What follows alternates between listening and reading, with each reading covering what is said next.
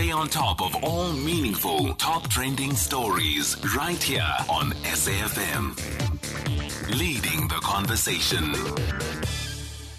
Welcome. It's 10:39 and this interview is brought to you by Agrement SA. Getting good quality goods is important for our health and safety. Therefore, quality control becomes vital to ensure that customers get goods that are fit for purpose. And to talk more about this with us, we are joined on the line by Lerato Magalo, Executive Manager, Technical Service at Agrement SA. Please tell us about Agrement SA. Lerato, good morning and welcome to SAFM.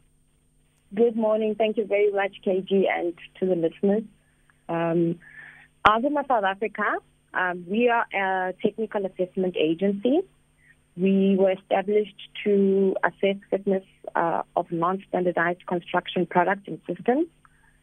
So in simpler terms, we are a third-party certification body responsible for certification of innovative and non-standardized construction products and systems.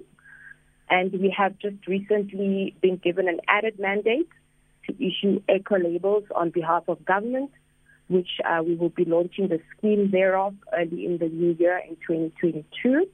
We are a public entity, an entity of the Department of Public Works and Infrastructure, and we've been in existence for over 42 years now. Although we existed as a department within the CSIR, and we derive our mandate from the Agrement South Africa Act 11 of 2015. And since this establishment of this Act, we've been separated from the CSIR and report directly to the Department of Public Works and Infrastructure. So how does Agrement SA differ from the South African Bureau of Standards, the SABS? Okay, we differ in the sense that, one, our scope of work within Agrement is limited to the built environment, the construction sector in particular, whereas SABS scope expands to all other sectors.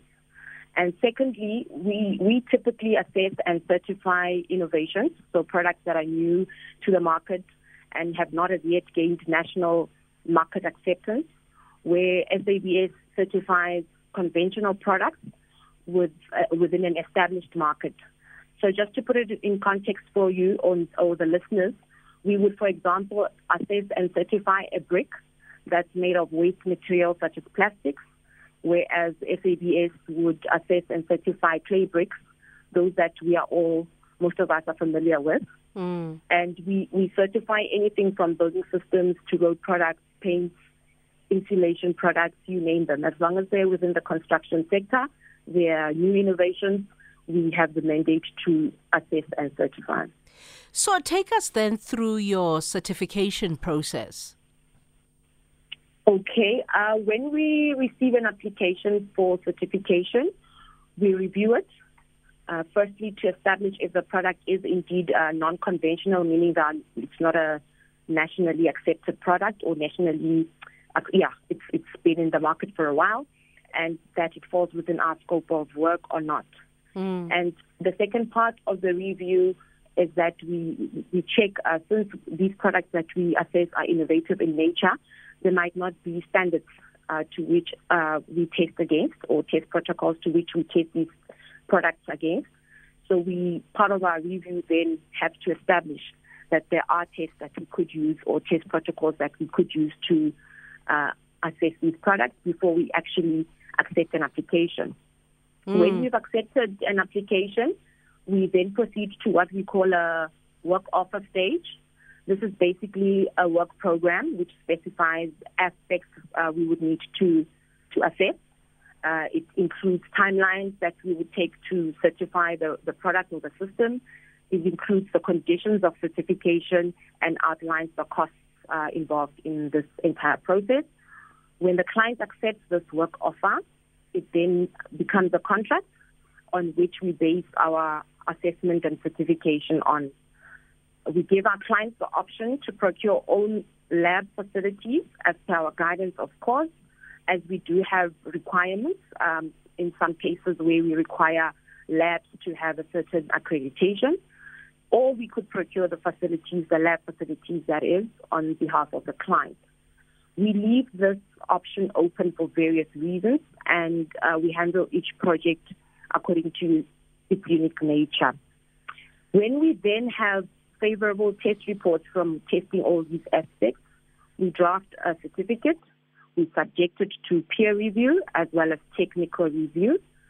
And our technical review is done through our technical committee, which comprises mainly of technical industry experts and a few members of the board. And approval of certification is then at this stage either granted, rejected, or referred back by the technical committee, depending on what the outcome of the review is, of course. And all approvals at this technical committee are further subjected to the board's ratification. So that, in a nutshell, ties up the entire process from beginning to end in terms of our certification process. So, what are then the benefits, right, of having Agrement South Africa certification, of getting ultimately that certification? Generally, the benefit of certification is your ability as a business owner or inventor to prove the credibility of your product. Specific to ASA, or Agrement South Africa rather, we use these acronyms, quite often. So specific to Agrement South Africa's certification is that our certificates are recognized by the national building regulations. So they're actually called up in law, so to speak, and it's one of the three means in which one can prove quality, fitness, or credibility of their product and system, particularly to the built environment. And to then be a supplier in this built environment market, you would then need to prove your product's credibility as a business owner or an inventor and so forth, and through one of these three methods. And as I've indicated, the Agrement certification is one such means. And when you can prove credibility of your product as a business owner, not only are the prospects of business growth higher, but you're also able to assure users of these products of their safety and quality. Okay. Then how long does it take to get the products or even the systems certified at Agrement SA? Well, it depends really on the complexities of the product. As they are innovative in nature, they come in different forms and shapes, but on average, we are looking at 6 months. With road products, for example, they take a little bit longer because we conduct what we call in situ assessments, where we actually need the product to be constructed or installed on site on a road, and we subject it to different kind of assessments like load traffic assessments. So it would take some bit of time for us to get those test results. So it really does depend on the complexity of the product in question. But 6 months is a good average to work around, yes. Yeah. Just in case you just joined us at 10:47 on SAFM, we're having a conversation with Lerato Magalo. She is Executive Manager Technical Services at Agrement SA, and the focus for the discussion is the fact that to get good quality goods is important for all of us, for our health, for our safety. Therefore, proper quality controls become vital to ensure that you as a customer get goods that are fit for purpose. So we're talking to them about getting products that are fit for purpose. And how long then, after you take about approximately 6 months to get the certificate, how long is the Agrement SA certificates valid for, Lerato? Our certificates are valid for 3 years, for a period of 3 years with an option for recertification.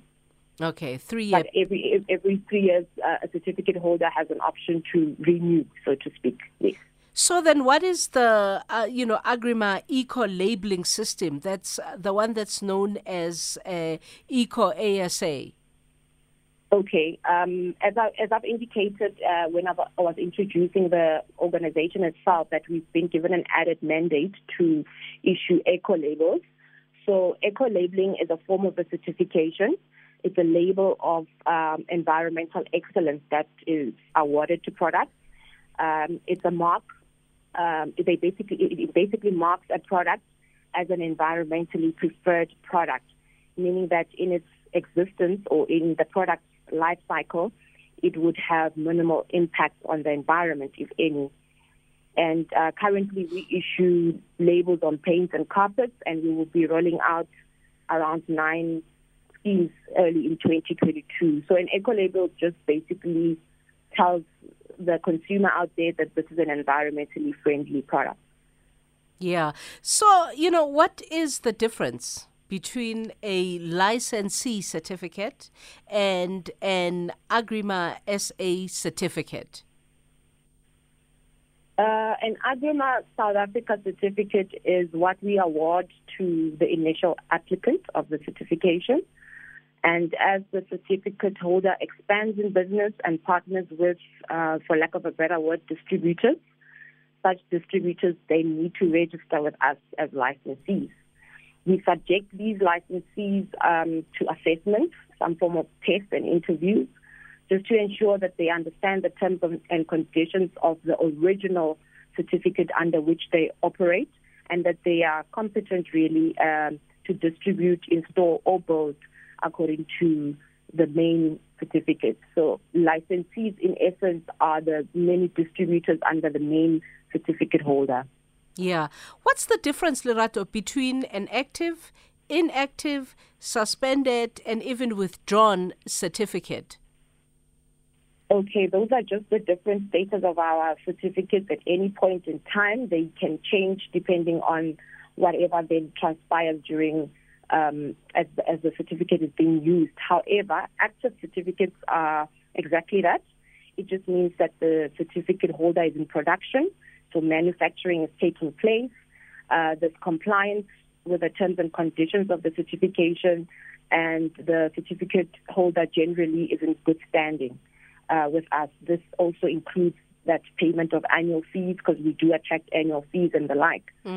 And in active certificates, mainly we get those as a result of voluntary inactivation by certificate holders who would request us to inactivate the certificate for various reasons, including that they are not in production, for example, amongst others. A suspended certificate, these are certificates that through our surveillance audits, we conduct surveillance audits, meaning we check annually post-certification just to make sure that from a quality assurance perspective, the terms and conditions of certificates are still met. So when we do these surveillance audits and we do find any non-compliances, we then suspend the certificate, obviously having given the certificate holder an opportunity to rectify or amend the situation.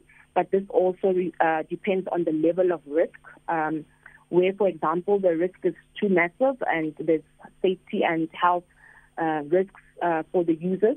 We can actually go straight to withdraw the standard.